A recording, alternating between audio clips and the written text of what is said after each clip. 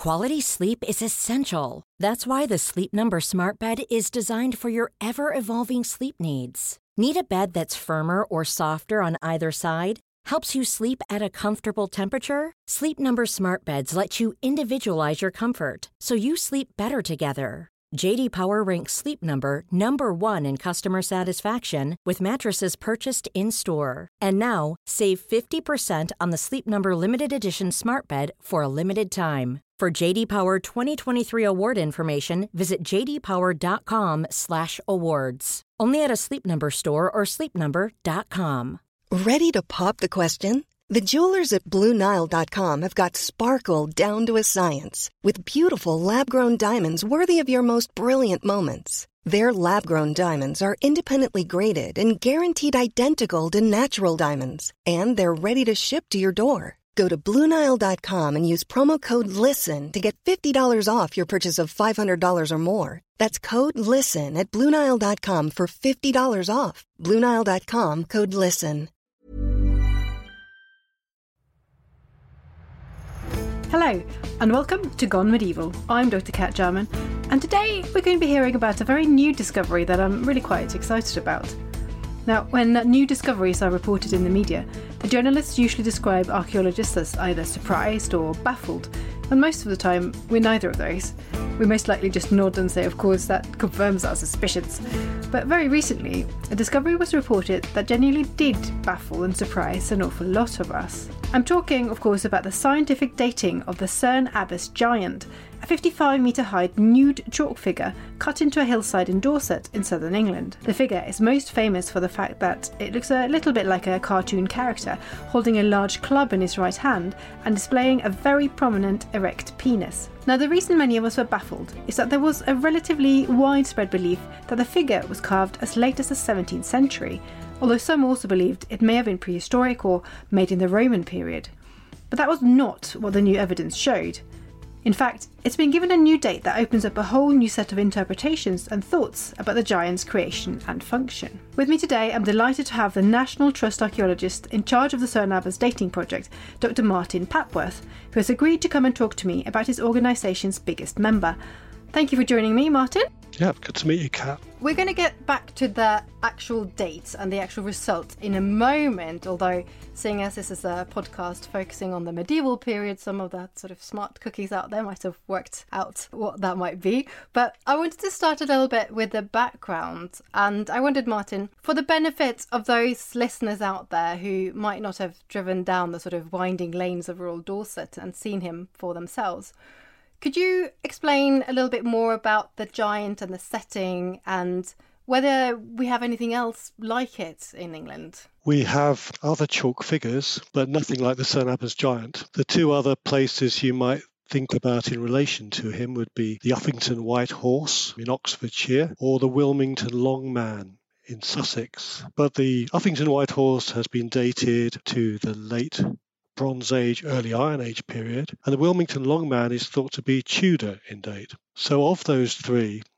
until 2020, Cerne Abbas giant was the one that we didn't really know, or at least we hadn't taken this opportunity of trying out this optically stimulated luminescence dating technique, which had been used on the other two. So if you drive from Dorchester and you're heading to Sherborne, nice quiet, right through the heart of Dorset, and when you just get beyond Cerne Abbas, you turn into a lay-by, and there he is on a steep side of a hill, and that's the best way of looking at him, really. If you went up to him and tried to climb the fence, you wouldn't really get any idea of what he looks like. He'd be too giant and you wouldn't be able to see him in any detail.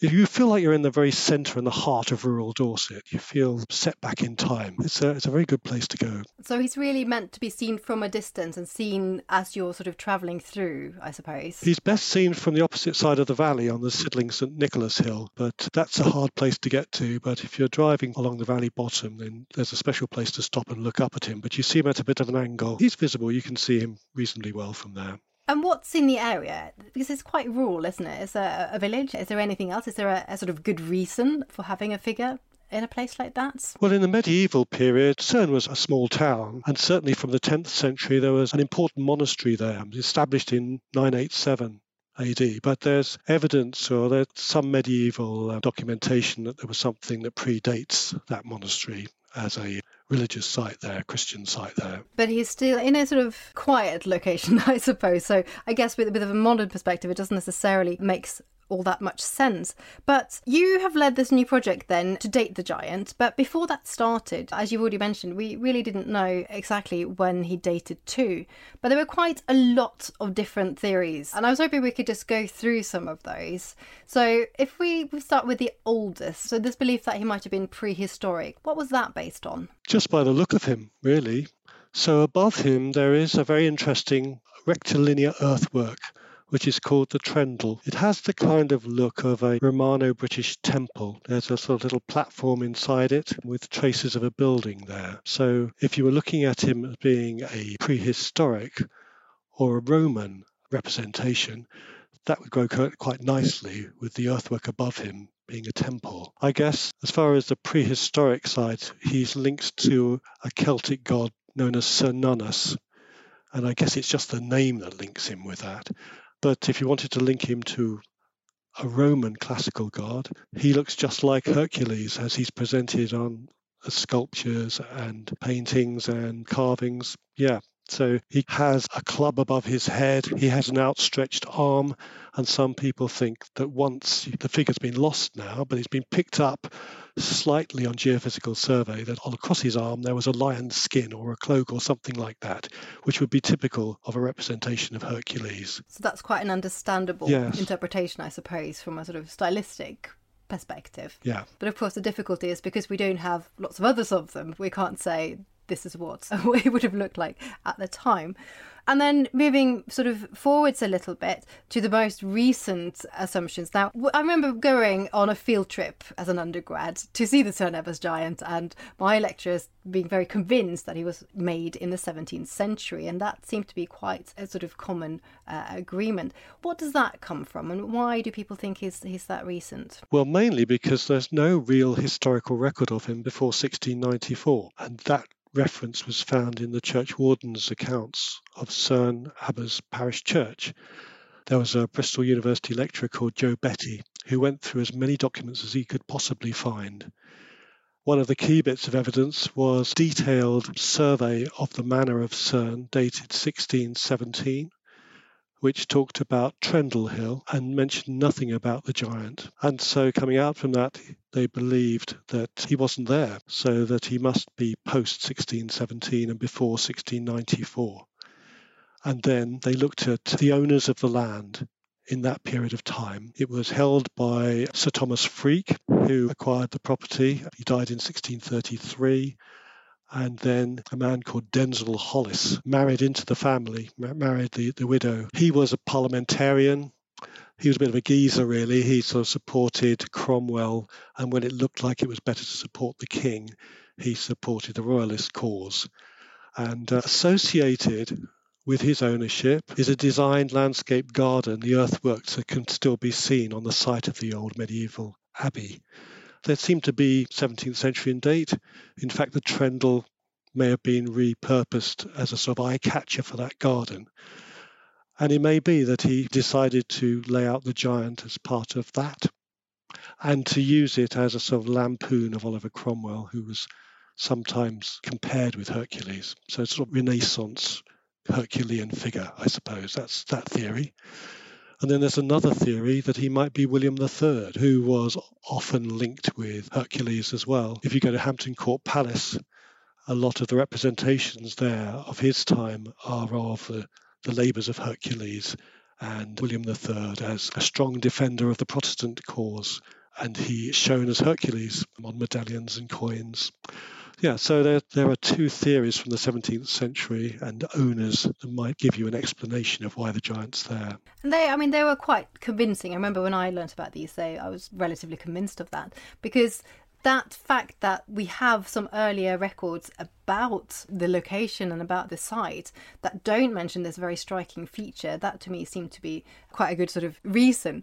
But could it be that those sort of documents just simply wouldn't have mentioned it? I mean, is it likely there were documents but that they just wouldn't go into detail? Well, looking at him, he's a bit obvious, isn't Yes. he? That's the thing, isn't it? I mean, all these, you say, well, yeah, perhaps some things you might overlook, but can you really overlook the Cern Abbas giant? Yes. Yeah, it's been quite convincing. Yeah. So, I mean, certainly, the more I've looked at him and the more I've looked at the evidence, I was pretty convinced when we went into the excavation that that's what we'd find, that when we took our samples from the lowest levels, that we would find he was 17th century. Yeah, likewise. I was expecting more or less the same. Well, let's get straight to that then, actually. Let's talk about that dating project. Had anybody actually tried to do any scientific dating of him before this project started? No, we wanted to, but every time we got to the point, the money wasn't there. And so I asked again in 2019, because the National Trust was given Cern Giant by the Pitt Rivers family in 1920. So we were approaching our 100th anniversary of owning the Cern Giant. And in preparation for that, we gave him a rechalking. He needs to be rechalked every 20 years or so. So August that year, he was rechalked. And I asked Hannah, the general manager, well, could we do it? We're going to have a celebration in July 2020. Couldn't we announce, the results of a small excavation, do this OSL dating? And that's when she said, yep, let's go for it. So I went to the site in September that year with Mike Allen, who's an environmental archaeologist, a soil scientist. And he too had been involved with Wilmington and Uffington. And he wanted to get a date from Cern. So we went up there, climbed over the fence, up to his feet, and we noticed what had happened in the heavy rain since the August rechalking is that it had washed the soil down his legs. So the chalk had built up into his feet and spilled out over the edge, forming a little terrace. And it's quite obvious that this had been something that happened for hundreds of years. So if we wanted to find a spot where we could take these samples, it's at the bottom of the feet and at the elbows, where there's this sort of build-up on the horizontal and the steep slope of the hill, which follows the contours. It catches the silt as it comes down and forces the feet to come up and the elbows to come almost to a level. So we went to the pub and hatched our plot in the village. And then in March, we came out to dig our 4 narrow trenches, or 0.6 metres wide, 2 metres long, across the outline of the chalk figure. It took us a week, and we were going down to catch the lowest level and the earliest rechalking. That's quite an important point, isn't it? Because what you need, obviously, as you've just said, it needs to be sort of rechalked and reworked essentially over time. So what you wanted was to get right at the earliest possible date for it. So there's sort of original dating. So you had to do the excavations first to get to that level. Is that right? That's right. Yes. How else could we get these samples? And we didn't want to take them from an area that had been dug out and lost. That's why these locations were really good. Well, the other thing about it was that it was the very last week we could have done it before lockdown, unexpectedly. Yes. Normally we wouldn't have dug in March. February had been really, really rainy. And it looked like March wasn't going to be much better, a bit too cold to be on a windy hillside digging a hole. But it worked out all right. And as we drove to the site each day, we could hear bits and pieces gradually being shut down around Britain. And in fact, on the Monday following, that's the last time I went into the office for over a year. So we just about did it in time. Lucky timing. We found as we went down the different layers, which were very interesting. I've worked on the site for over a quarter of a century, so I could recognise the first rechalkings because I was there. And then we went into a 1978 level. And then we found the kibbled chalk that was put in there in the 1956. And then beyond that, we thought we could see 1920s, possibly Pitt Rivers in the late 19th century, that famous archaeologist who owned the site then. He had it rechalked at that time, by 1897. And we were still going down to other types of compaction and silty layers. And we hit another lumpy chalk layer, which went right down into the chalk. But that cutting, the earliest cutting into the chalk, actually went through a hollow which had been scooped out into all 4 of our trenches. You could see the same thing happening. And if you imagine it, on a steep hillside like that, when you first create a chalk figure, it's quite easy. You lift the turf and there's not much topsoil. You'll be able to hit the natural chalk and just your chalk canvas is inscribed into the chalk natural. But that doesn't last for long. It gets dirty, it fills with weeds and more soil comes down the hillside. And next time you come to rechalk it, there's lots of soil there. And you soon lose an ability to chalk the natural chalk. You have to bring chalk in to make it white again. And that's what happened. That's what we saw when we were digging.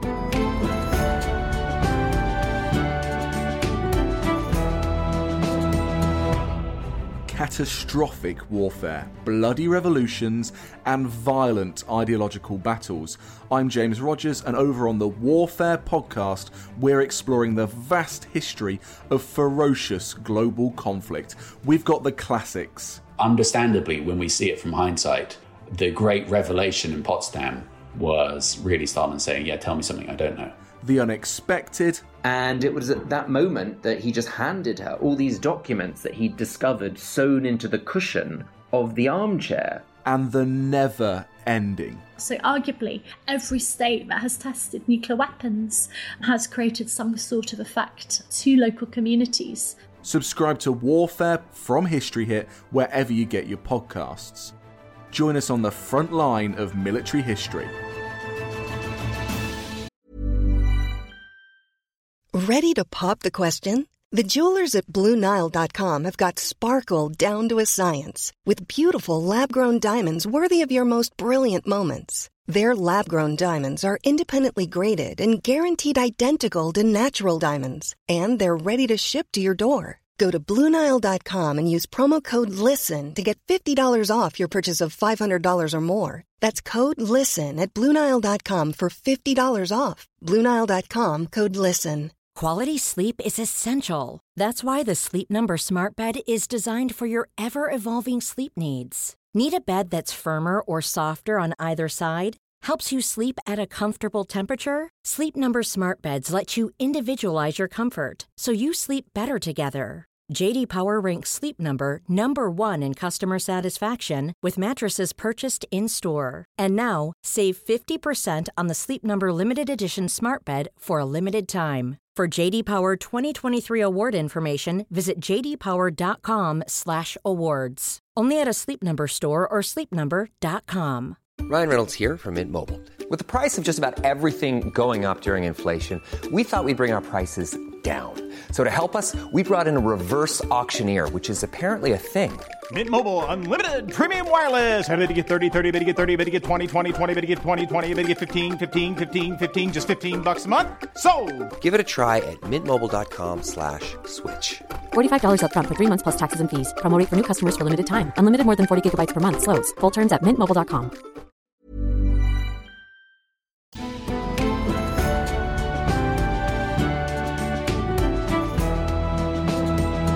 So that's quite exciting in itself, really, that the stratigraphy, this layering, is actually telling you so much about the recent history of the site as well and everything that's been done to it. But how on earth do you scientifically date something like this? Because a chalk cutting is not something that we can radiocarbon date. It doesn't have anything organic that we can give a certain date to.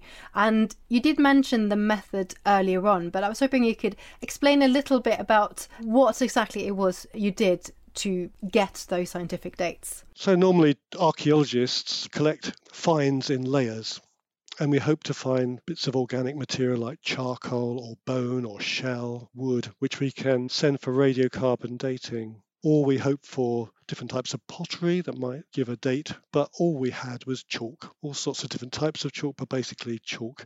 So that's why we used optically stimulated luminescence, OSL for short, which is a way of measuring the last time a piece of soil has seen light. So what Phil Toms from Gloucestershire University did was he'd come and he'd collect samples of soil from our section, which we dug down to the lowest level, and collected tubes of soil, which he could take back to the lab and open in darkroom conditions.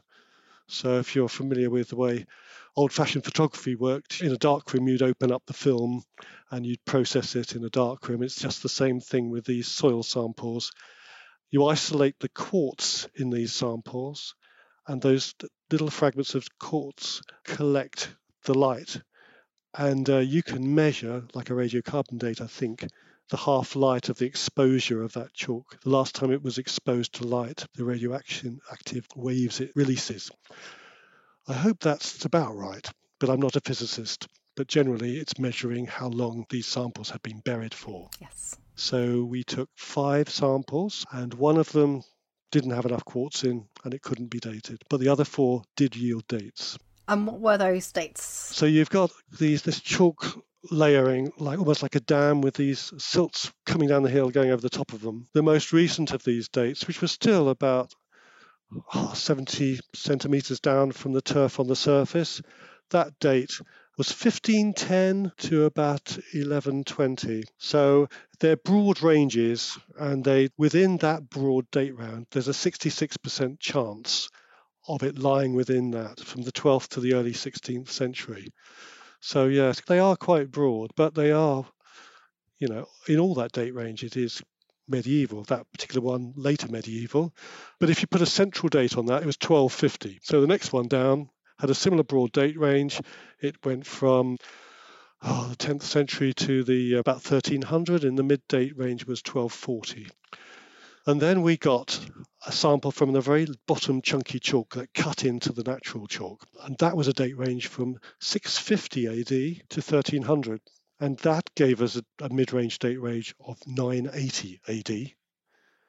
And then the one filling this scoop into the natural chalk, the very earliest cut into the chalk natural, which the earlier dated cut through, that one, it's all very technical archaeological stuff, in that stratigraphic layer was 700 AD to 1120 AD. So a mid-range of 905 AD. So that was a surprise. All of them were medieval, and 2 of them had a Saxon 10th century mid-range date. And that really was quite staggering, wasn't it? Because that was, even you said yourself you've been working at this site for a very long time, and you weren't expecting that. No, not at all. So trying to sort of pick that apart, because it is a really complicated set of results. But what we do know is that it definitely cannot be prehistoric or Roman, right? So the sort of earliest possible date for it is it's about 700? Yes, that's right. So although the bottom chunky chalk layer gave us 650 earlier range, it can't be earlier than 700 AD, which was in this colluvial deposit that feature cut through. So yes, 700 AD. Yeah. And certainly Phil Toms, the scientist, said to me, no, nothing earlier than that. Must be at least 700 AD. So as you say, that wipes out the prehistory and Roman interpretations. Yeah, so we can throw that one out the window. And then the rest of the dates are all falling in the medieval period. So this sort of early medieval date, I suppose, so from 700 to about 1100, somewhere in that range seems to be the most likely for when this figure originated. Is that the right picture? Yes, that's right. Yeah. So that's really interesting. So that means that the later dates, those 17th century dates, again, are also not right. So we are really left with quite a different scenario. So going back then to the interpretation of that, there are people in the past who've suggested an Anglo-Saxon or early medieval date, aren't there? So what were those theories that might fit with this result? Yes, you have to go back to William of Malmesbury, who was a 12th century historian writing about 1125, that sort of period. And he describes CERN, and he tells the story of St. Augustine, who came to Britain and evangelized Ethelbert of Kent. He said after doing that, he moved out into other parts of Britain and came to Dorset. He came to CERN, he says, and there he found people who practiced paganism, who laughed at him and really sort of chased him and his monks out of town. And then subsequently, after prayer, Augustine returned and they were receptive to the faith, and there was a well there, a sacred well, which is now known as St. Augustine's Well. This would be the beginning of the 7th century, I suppose. It's that sort of period, except that Dorset was part of the Romanized British world, the sub-Roman world. It wasn't like Eastern Britain, which was part of the pagan Saxon area.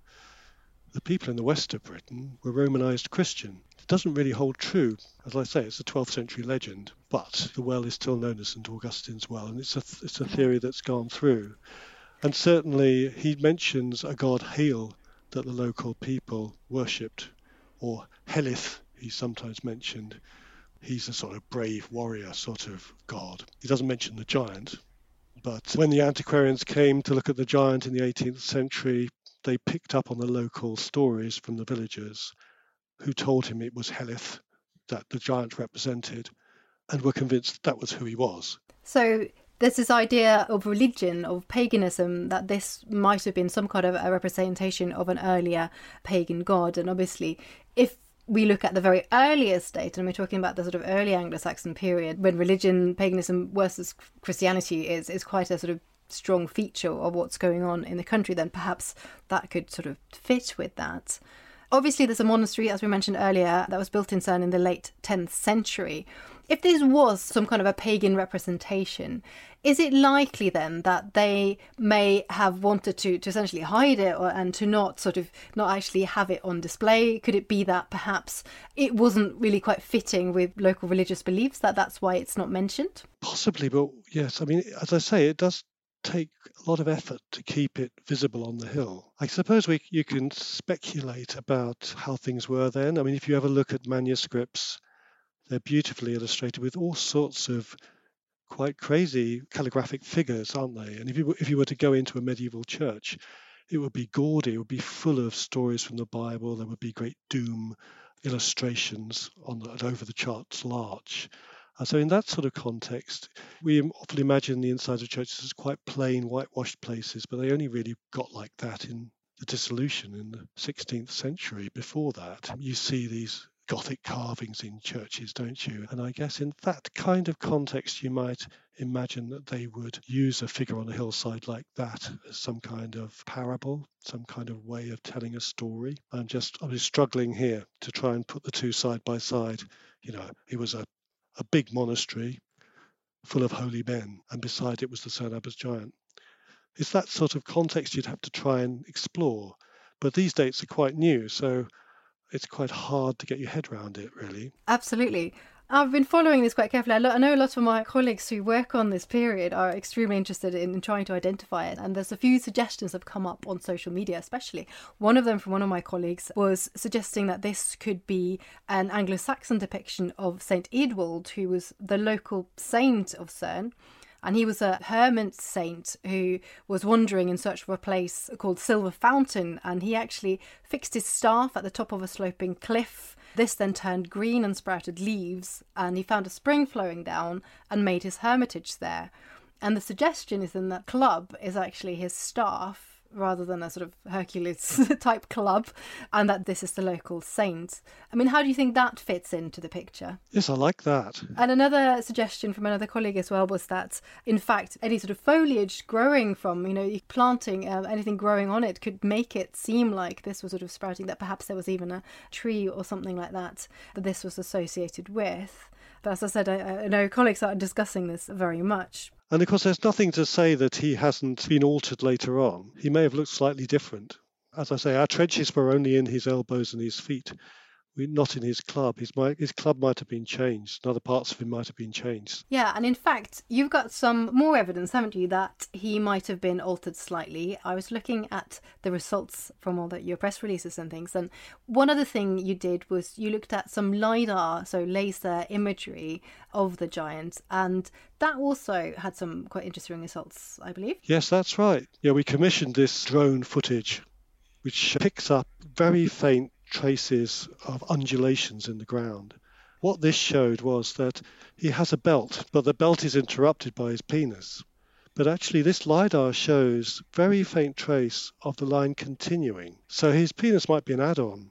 It might be a later thing. And so if that's the case, his other parts of him, like the club, may have been altered to make him look more like Hercules than he was meant to originally. And aren't there also some early illustrations of him where he has a belly button? So that the penis is much smaller and less prominent, and then there's a belly button. That's right, yes. It's quite possible then, isn't it, that particular feature of his anatomy has been extended, so to speak? Yes, that's right. That's supposed to have happened in the early 20th century when the workmen did a rechalking and just joined him up. So could it then be that we are looking at an early medieval Anglo-Saxon figure that might have had some local significance, maybe a local saint, whether it was a sort of Christian figure or a pagan figure, we don't know. But then actually later on, maybe even from the 17th century onwards, he was being altered, he was being changed to fit sort of new narratives and new ideas. And then somehow in the meantime, he was kind of forgotten about. Yes, I like that idea. Certainly, I was very interested, that there was certainly from the archaeology, it looked like after his initial creation, there'd been a period of some time when he had been allowed to grow over, and he was only later reinstated. So I could imagine that for a while he could well have been hardly visible at all, and then he perhaps could be seen in low sunlight, and at some stage they decided to reinstate him. And of course, I suppose if you have a saint, the medieval period was very much about pilgrimage, wasn't it? To go to the saint's shrine and to have an emblem on a hillside to that saint would be a sort of a good advertisement that you were there. Absolutely. Yeah, I think that's a nice theory. It's always good, isn't it, to try and put things together. You can't be certain about them, but yeah, that would add up, wouldn't it, I think? I think that works quite nicely. And it's nice as well because it shows how different generations, different people who have been part of the sort of Cerne Abbas and that part of Dorset have clearly had a different relationship. I mean, we have a relationship with him now, and people come and see him, and you work on the site. But then, going back through time, back to perhaps the 700s, other people, he's had a different meaning in different time periods and different relevance, I suppose. Yes, that's right. I think people in different generations and different outlooks have interpreted him in a way that suits them, I think, and comforts them or inspires them. He's many things to many people, I think. Yeah, absolutely. Now, is there any more work planned now that you've got these results, or is this it now? I think we need some more money. So we're going to, but I think we'll be able to get it. Certainly Mike Allen has a lot more to do on the soils and understanding how those soils were deposited. It looks at some stage as though the hillside has been ploughed. There's a lot of very coarse material. So it wasn't turf at that time. He's also identified tiny micro snail shells, which show the different environment at different times. And some of these snails are only introduced to Britain in the medieval period. So I think we can add to that. Another thing is there's a part of me that doesn't quite believe these OSL dates. So I'm going to get another couple done. I spoke to Phil Toms this morning, and he said we're going to check a couple that we know the date of as a control. I just want to be 100%. So there is still a small chance. This is a niggle of doubt. Is that right? I think I have a niggle of doubt. I want to be reassured.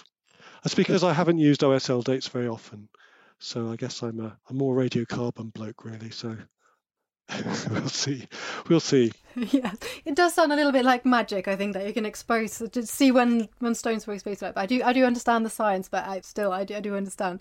But I mean, it is a really fascinating discovery and then a result, and I think it's made a lot of people really think about the early medieval context of the site. Clearly, there is a lot going on there, and there's a lot more to rediscover. So it'll be really interesting to follow this as we go and see how the specialists in this region and this period add to that interpretation. I personally think that even though there might be some doubts, maybe, it's a really fantastic new discovery, and I think it does definitely fit in with some theories about what happens there in the early medieval period. So it'd be great to hear what my colleagues continue to work on, and perhaps we can get someone back to try and do another interpretation of it. Martin, this really is a very fantastic new discovery. Thank you so much for coming along and talking about it today. Lovely to speak to you, Kat. So, if anyone finds themselves on holiday driving through Dorset, if you haven't seen the Cerne Abbas giant for yourself before, do please make a stop and have a look. Definitely going to have to go back and see him again. That reaches the end of this episode of Gone Medieval. I'm Dr. Kat Jarman, and I'm going to be back next week with more medieval stories. But in the meantime, please do spread the word. If you enjoyed listening to this episode, do leave us a review and subscribe if you haven't already done so to Gone Medieval from History Hit.